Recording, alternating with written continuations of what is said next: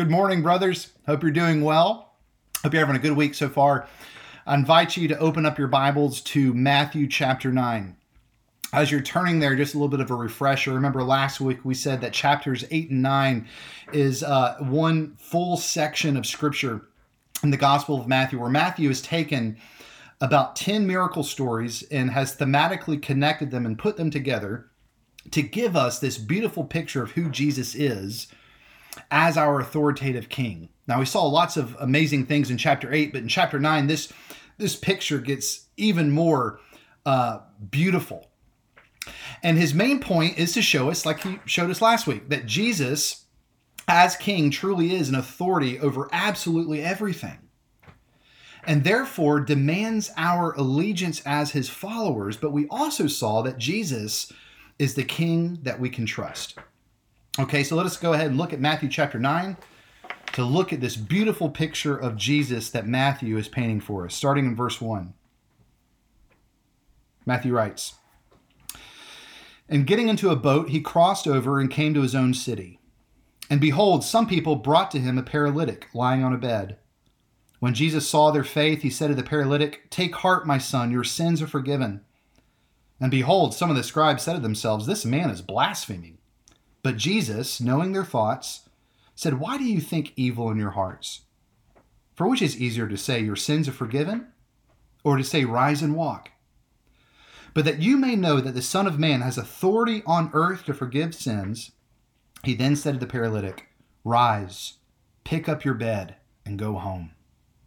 And he rose and went home. When the crowd saw it, they were afraid, and they glorified God who had given such authority to men. As Jesus passed on from there, he saw a man called Matthew sitting at the tax booth, and he said to him, 'Follow me.' And he rose and followed him. And as Jesus reclined at the table in the house, behold, many tax collectors and sinners came and were reclining with Jesus and his disciples. And when the Pharisees saw this, they said to themselves, 'Why does your teacher eat with tax collectors and sinners?' But when he heard it, Jesus said, 'Those who are well have no need of a physician, but those who are sick. Go and learn what this means. I desire mercy and not sacrifice. For I came not to call the righteous, but sinners.' Then the disciples of John came to him saying, 'Why do we and the Pharisees fast, but your disciples do not fast?' So Jesus said to them, 'Can the wedding guests mourn as long as the bridegroom is with them? The days will come when the bridegroom is taken away from them, and they will fast then. No one puts a piece of unshrunk cloth on an old garment, for the patch tears away from the garment, and the worse tear is made. Neither is new wine put in old wineskins. If it is, the skins burst, and the wine is spilled, and the skins are destroyed. But new wine is put into fresh wineskins, and so both are preserved.' Now while he was saying these things to him, behold, a ruler came in and knelt before him, saying, 'My daughter has just died, but come and lay your hands on her, and she will live.' And so Jesus rose and followed him with his disciples. But behold, a woman who had suffered from a discharge of blood for 12 years came up behind him and touched the fringe of his garment. For she said to herself, 'If only I touch his garment, I will be made well.' Jesus turned and seeing her said, 'Take heart, daughter. Your faith has made you well.' And instantly the woman was made well. And when Jesus came to the ruler's house and saw the flute players and the crowd making a commotion, he said, 'Go away, for this girl is not dead, but sleeping.' And they laughed at him. But when the crowd had been put outside, he went in and took her by the hand, and the girl arose. And the report of this went throughout all the district. And as Jesus passed on from there, 2 blind men followed him, crying aloud, 'Have mercy on us, Son of David.' And when he entered the house, the blind men came to him, and Jesus said to them, 'Do you believe that I'm able to do this?' And they said to him, 'Yes, Lord.' Then he touched their eyes, saying, 'According to your faith be it done to you.' And their eyes were opened. Then Jesus sternly warned them, 'See that no one knows about it.' But they went away and spread his fame throughout all the district. As they were going away, behold, a demon-oppressed man who was mute was brought to him. And when the demon had been cast out, the mute man spoke, and the crowds marveled, saying, 'Never was anything like this seen in Israel.' But the Pharisees said, 'He casts out demons by the prince of demons.' And Jesus went throughout all the cities and villages, teaching in their synagogues and proclaiming the gospel of the kingdom and healing every disease and every affliction. And when he saw the crowds, he had compassion for them because they were harassed and helpless, like sheep without a shepherd. Then he said to his disciples, "The harvest is plentiful, but the laborers are few. Therefore, pray earnestly to the Lord of the harvest to send out laborers into the harvest." This is the word of the Lord. Let us pray together. Heavenly God, I thank you for my brothers. I thank you for another day where we can study your word together. I pray that you would send your spirit upon us as we study, that you would take this word and use it to not only inform us, but transform us. We love you, Father. We pray this in the blessed name of the risen Christ. Amen. Now, last week we began by saying that the idea of authority has had a bad rap the past couple hundred years. And really, that's been the case since Genesis 3, where we see time after time there's been men and people in authority and power who have abused it. They've used violence and fear. They've oppressed, repressed people. They've been indifferent to those who needed help. And so understandably, for most people throughout the world, even today, they are very suspicious when even they hear the word authority. But brothers, imagine if there was a different kind of authority, a different type of power. An authority that had nothing to do with fear or intimidation or violence, but had everything to do with freedom and love. Imagine a power that didn't malform people, but rather transformed them. If that type of authority or if that type of power existed, people across the world would go nuts. They would say, well, that's the type of power and authority we desire.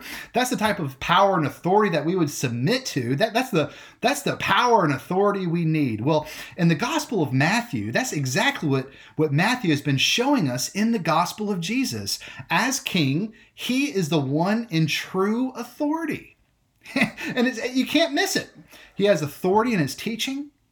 He has authority over sickness and illness. He has authority over chaos, the seas.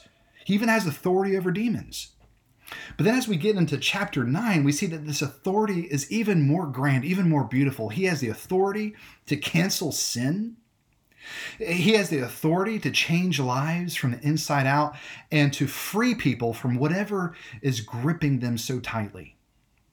Story after story, Matthew is showing us that Jesus truly is King. He is the Son of Man. He is the Son of God. He is our King. He's an authority over absolutely everything. He demands our allegiance. But more than that, he is the authoritative King, brothers, that we need. And he is the authoritative King that we can trust. Now, in addition to the things that we saw last week in chapter 8, there's 5 points that Matthew makes in chapter 9 about this wonderful authority of Jesus Christ. The first thing that we see in verses 1 through 8 is that Jesus has the authority to forgive sins.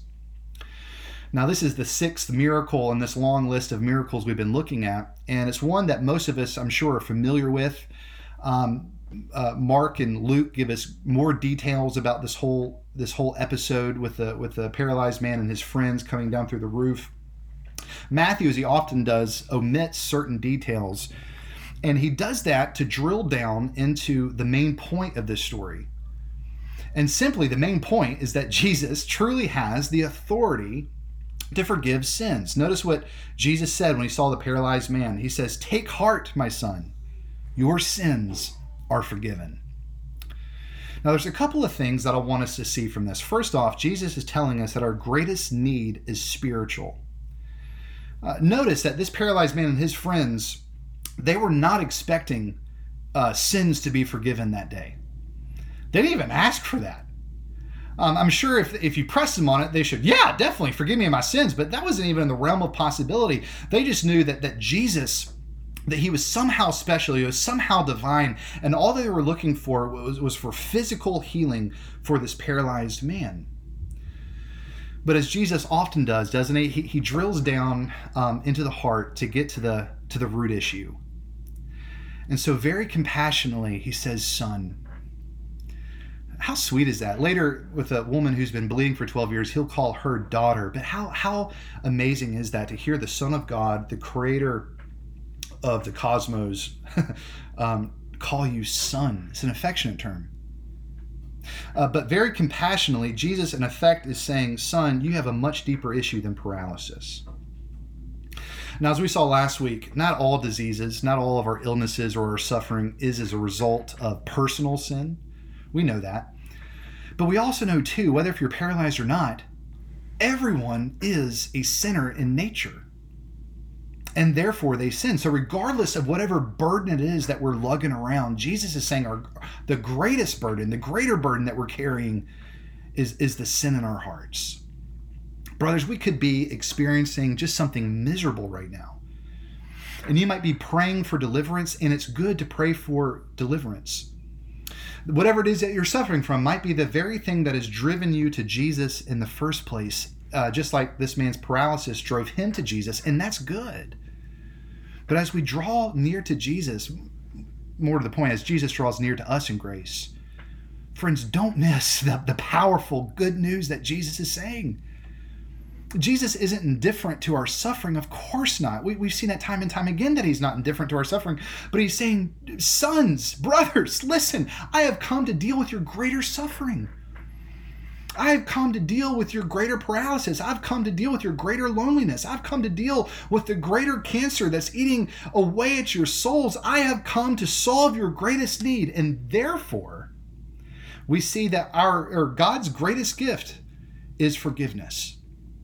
Our greatest need is spiritual. God's greatest gift is forgiveness. Notice when Jesus says, take heart. That's the first thing that he says.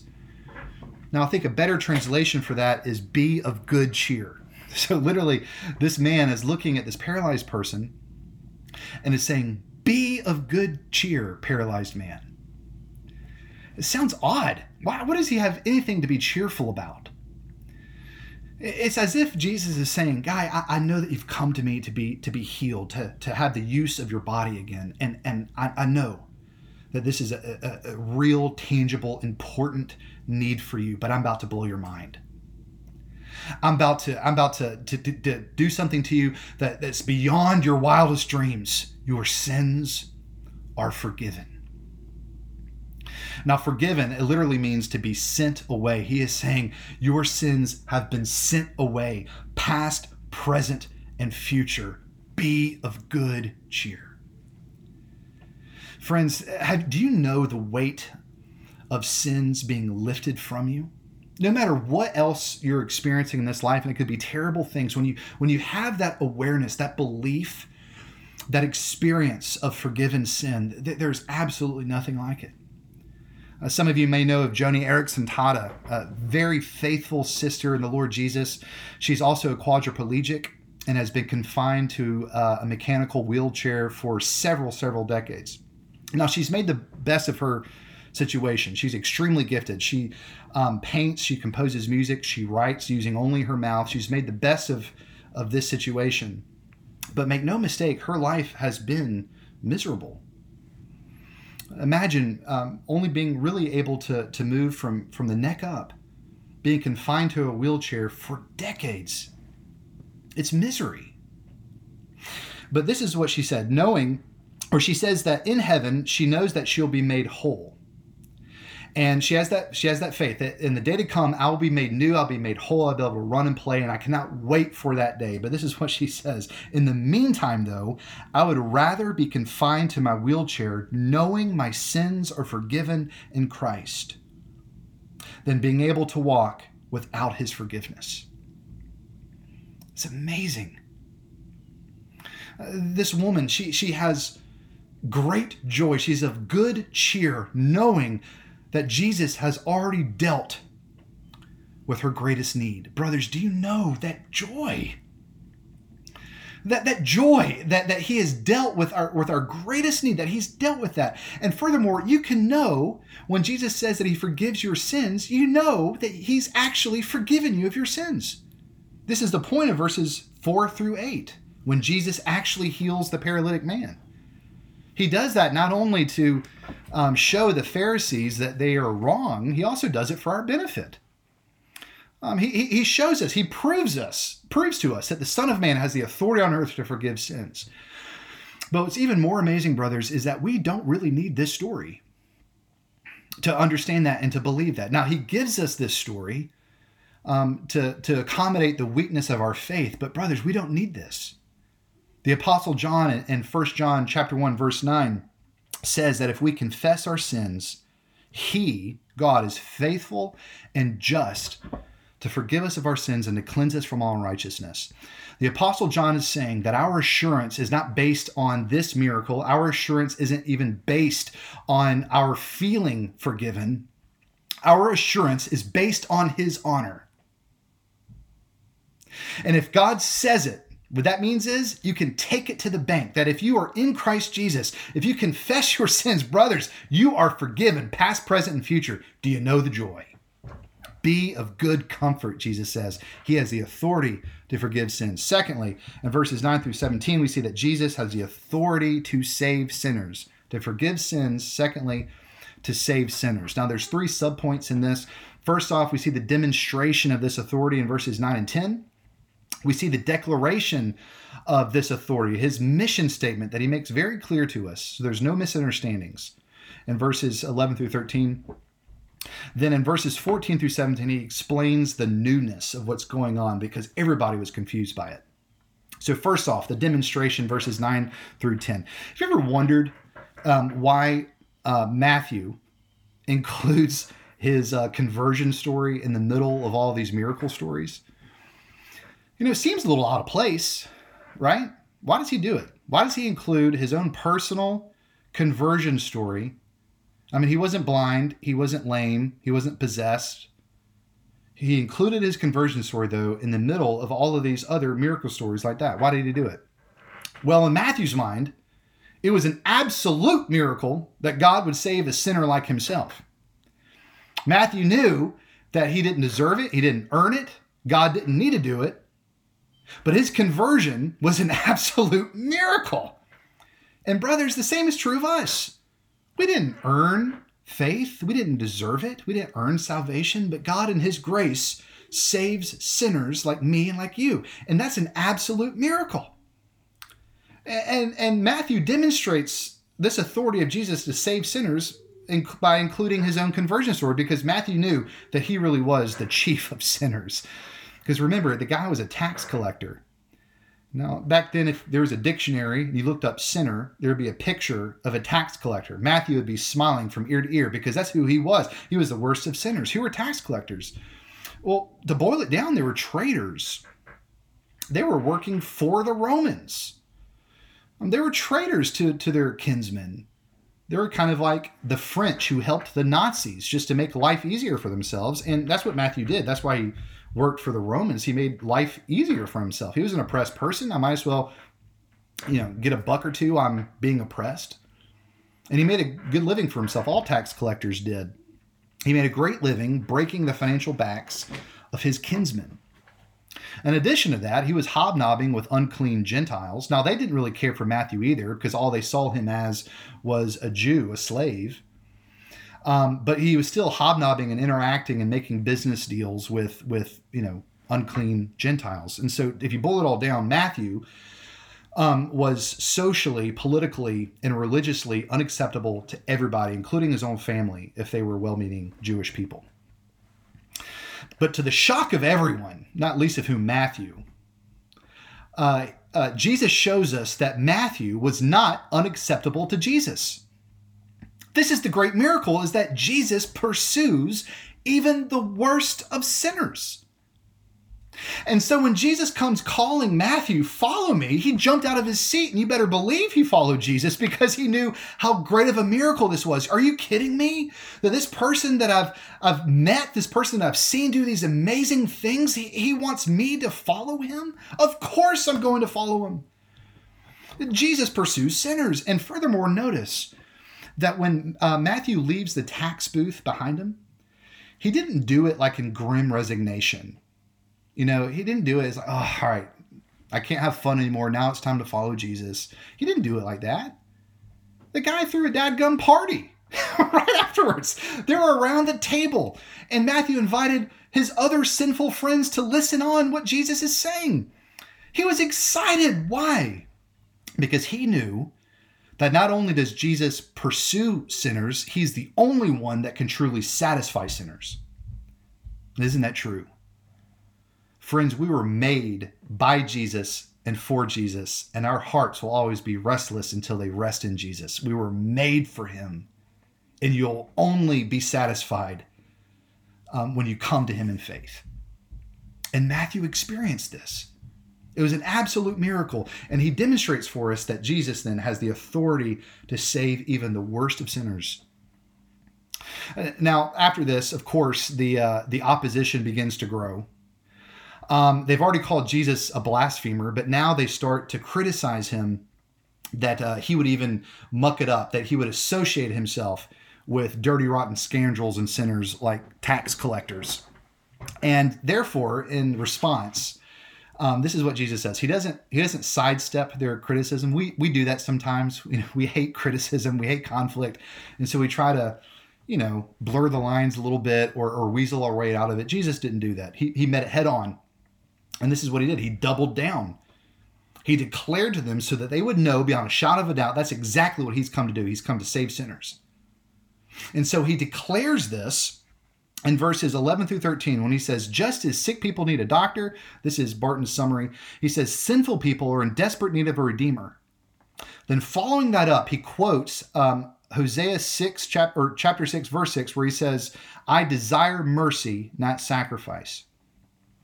Now, by saying those two things together, Jesus is declaring very clearly who he is and what he's come to do. And he also reveals a few things to the Pharisees. First off, he reveals to them that they are not as healthy as they think they are. He lumps them in with people who are sick and need a doctor. The problem is they didn't know they were sick. So they're not as healthy or as righteous as they think they are, nor are they as smart as they think they are.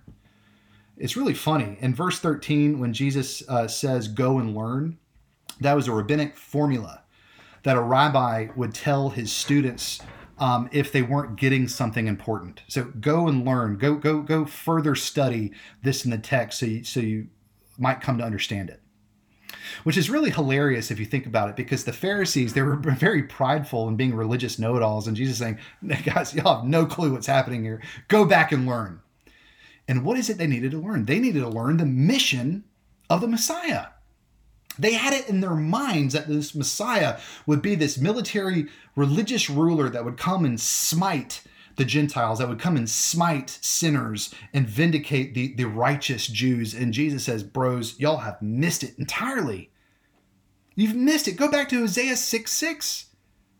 And that's just one of many places you can go to. But he says, my mission is a mission of mercy, is what Jesus is saying. I have not come to bring judgment, not yet. This is the year of amnesty. This is the year of Jubilee. This is the year of grace. I have come to transform the hearts of sinners. I have not come to prop up self-righteous people who don't think they need a savior. And furthermore, he gives a warning in that Hosea 6 passage. He says, if you do not practice mercy, then you do not know your Father. You do not know me. And therefore, you're not going to experience these blessings that the Messiah brings. But Jesus is declaring boldly what his mission is. It's a mission of mercy. He has come to rescue sinners. He has come to save them. People like Matthew, people like me, and people like you. Now, oddly enough, it wasn't only the Pharisees who were confused. John the Baptist's disciples were confused too. And so Jesus begins to explain in verses 14 through 17 what's going on.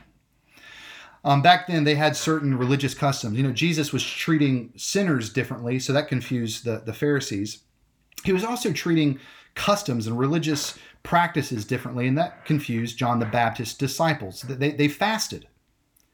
And back then, fasting, for the most part, was a very sad thing. It was about mourning, commemorating bad things that have happened in Israel's history. And they fasted to cultivate a longing, a hope of the new day to come, of the age of the Messiah. And so John the Baptist's disciples are saying to Jesus, why aren't you and your disciples fasting? Why aren't y'all longing for this? Is essentially what they're saying. And Jesus said, well, I'll tell you why we're not fasting. Because that new day has dawned. Hello? I'm the Messiah. And to explain this, Jesus gives them three parables, one about a wedding feast, one about wineskins, one about new clothing. And in the vein of Bob Dylan, all of them very clearly show that the times, they are a-changing. That's what Jesus is telling them. They all insist that a new day has dawned, that the day of God, God's kingdom has broken in. And these practices that they were doing are no longer appropriate because it's no longer nighttime. It's day. Day has dawned. Jesus is essentially saying, don't you come bringing that mopey funeral attitude to a wedding party. All right? A new day has dawned. God's kingdom has broken in. The messianic age has arrived. How can we not possibly celebrate this? The only question for us is, are we celebrating that? Are we living as if a new day has dawned? Are we living as if the one who has authority to forgive sins and to save sinners has arrived? Do we have our resurrection sunglasses on? Or are we still longing and waiting for something or someone else to save us? Matthew says, be of good cheer, brothers. The one who has authority to forgive sins and the one who has authority to save sinners has come. Now, the third thing that we see in verses 18 through 26 is that Jesus has authority over death. Now, in societies back then, before modern medicine, when it was not easy to heal illness, there were lots of codes and lots of restrictions of what someone could and could not touch, and what they were supposed to do if, for whatever reason, they became contaminated with a disease or illness. Now, the Jewish community had lots of these codes and regulations, and it was just practical wisdom to keep a healthy society. Now, two of the codes, or two of the regulations on top of that list, in order to maintain purity, was to avoid touching a corpse or a hemorrhaging woman. All right, both of whom Jesus comes into contact with in verses 18 through 26. Now, this little subsection, it begins in a fury. You have a panicky dad, right? Now, this man, he was a ruler of some sorts, a civic ruler or a government ruler, maybe a temple ruler. But in any case, if you're a ruler back then, you had this air of dignity about you. You wanted to maintain your social status, so you were calm, cool, and collected. You weren't panicky. This man threw all of that junk out the window because his little girl had died. And he had no idea what to do. He was desperate. And he heard about this man, Jesus. And so in faith, he tracks Jesus down and he tells him about the situation. He says, please just lay your hand on her and I know she'll be healed. And so Jesus and his disciples follow this man to see his daughter. Now, on the way there, Matthew just keeps us like on the edge of our seats. He takes the focus off the little girl and puts it onto this older woman who had been bleeding for 12 years. Now, this woman, she was just a person in the crowd that no one paid attention to. She was faceless to everybody else because she has been suffering for 12 years. She was unclean. No one had wanted anything to do with her. But then, to her amazement, she sees Jesus walk through the crowds. And she had certainly heard things about Jesus, maybe even had seen him do some of these amazing things that he's been doing. And then she saw her chance. So with the faith of the centurion, she reaches out and touches him. Now, back then, everybody would have understood that in ordinary circumstances, Jesus, with these two miracles that he's doing, would become doubly unclean. I mean, this was taboo, a no-no. But what we've seen so far, and certainly what we see here, friends, is that Jesus is far from being ordinary. The first thing that we see is that Jesus has the authority to bring hope out of despair. We see this in verses 18 through 22. For 12 years, this woman was suffering, bleeding. No one could help her. No one knew what to do. She was hopeless, helpless. She probably had constant shame. She was ostracized by society. No one cared for her. All right? But then she saw Jesus. And again, with the faith of the centurion, she reached out and touched him. And what she came to find out is that she did not infect Jesus with her disease, but rather Jesus infected her with his redeeming and restoring love. Brothers, Jesus brought hope out of despair. She was in despair, and he brought true hope to her, transformed her. How great of news is this, brothers? For hurting people. If you're hurting, this is such great news because, listen, she was lost in the crowd to everybody in town, but she was not lost in the crowd to Jesus, nor are you. You might think that people don't know what you're going through, and that might even be true. You might think people don't care what you're going through, and that might be true, but it's not true with Jesus. He knows you. He knows what you're going through. He knows your deepest seeds of shame. He knows what causes you pain. And what we learn from this woman is that we can bring absolutely everything that we have on our plate to Christ. Why? Because he is the hope of the hopeless. He has the authority to bring hope out of despair. Most importantly, what we see in verses 23 through 26 is that Jesus has authority to bring life out of death. By the time that Jesus made it to the official's house, the little girl was dead. In fact, the funeral proceedings had already begun. The flute players, that was like funeral music. They were mourning, they were weeping because this precious little girl's life had been cut short. But Jesus wouldn't have it. Jesus reached down and grabbed that little girl's hand. And using a resurrection word, Matthew said the little girl arose. The point is, brothers, that with Christ, death is temporary. It's as if you're only sleeping. If you or a loved one has died in Christ, it is only temporary. Matthew is showing us that Jesus has authority over everything, including our ultimate enemy, which is death. Through his own death, Jesus has destroyed death. Brothers, he has conquered it. And because the grave could not hold him, if you are united to him in faith, the grave can't hold you either. Death is dead and Christ has won. He has canceled the power of sin. He has defeated death, brothers, and it's only temporary. Yes, a new day has dawned. Jesus has authority over sin. He has the authority to save even the worst of sinners. He has the authority over our greatest enemy, death. Fourthly, Jesus has the authority to make us new. We see this in verses 27 through 34.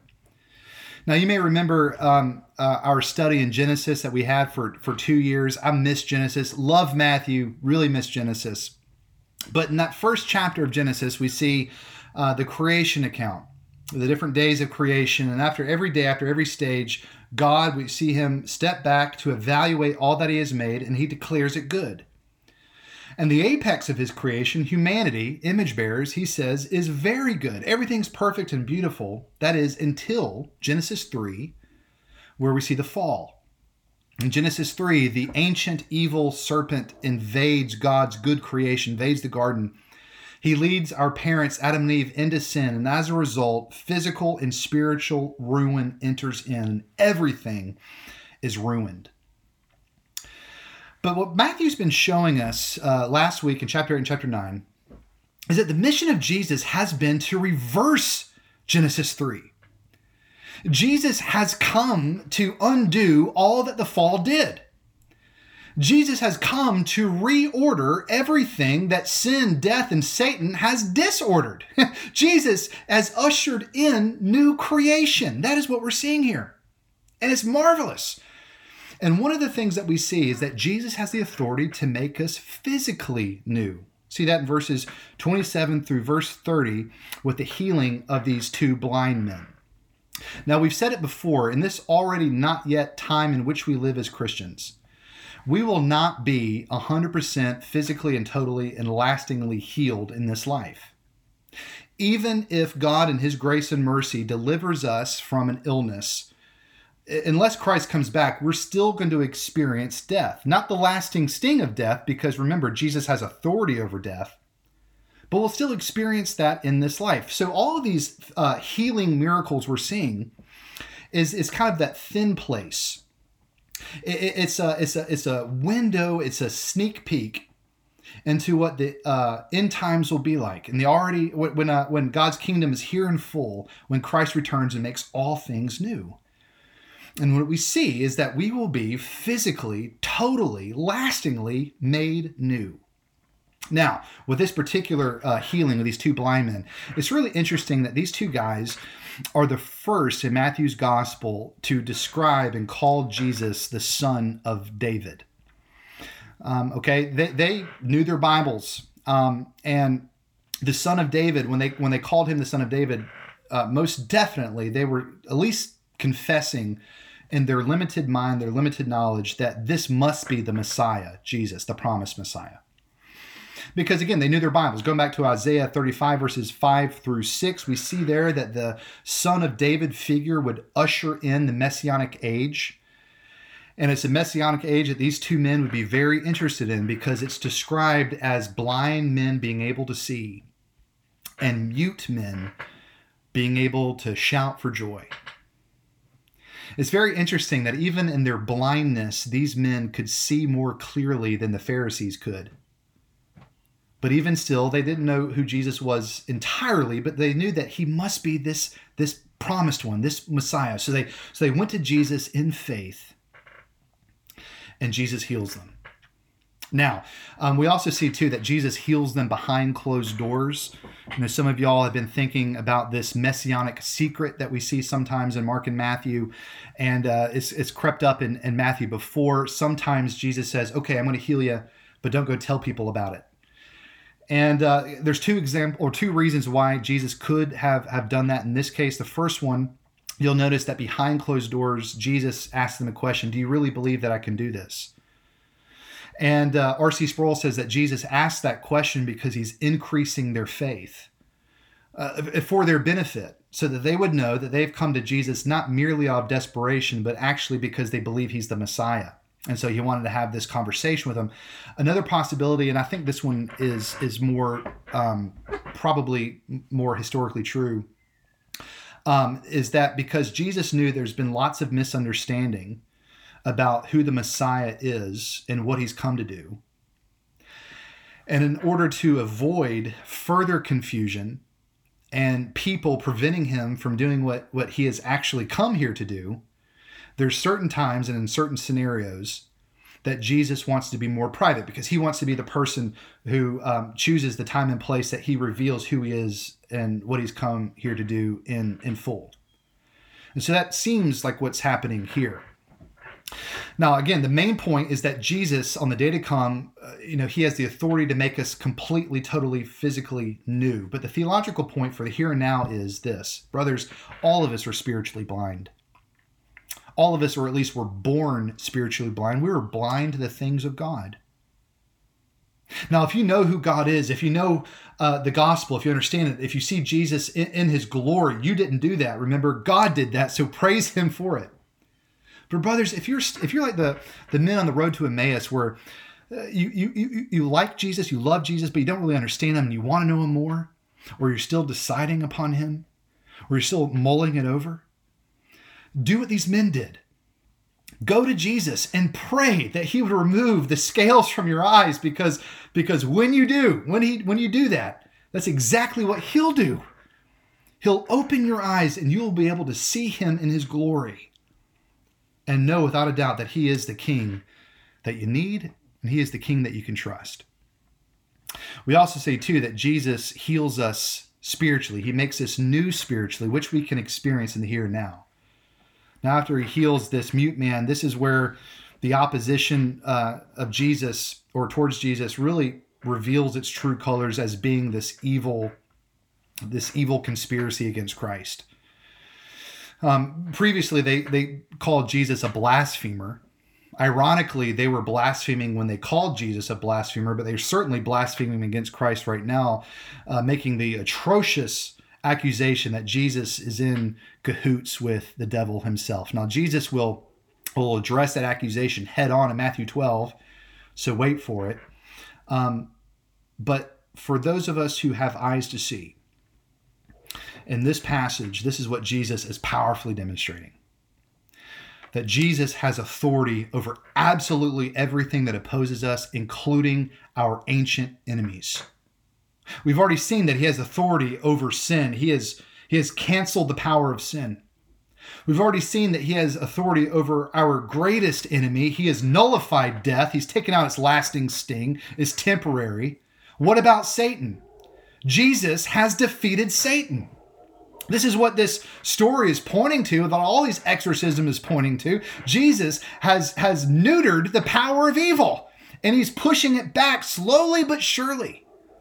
But what this tells us is that Satan is defeated. And it gives us hope and encouragement that on the day to come, Satan will be fully and finally destroyed, and his stinger will no longer be felt or even remembered.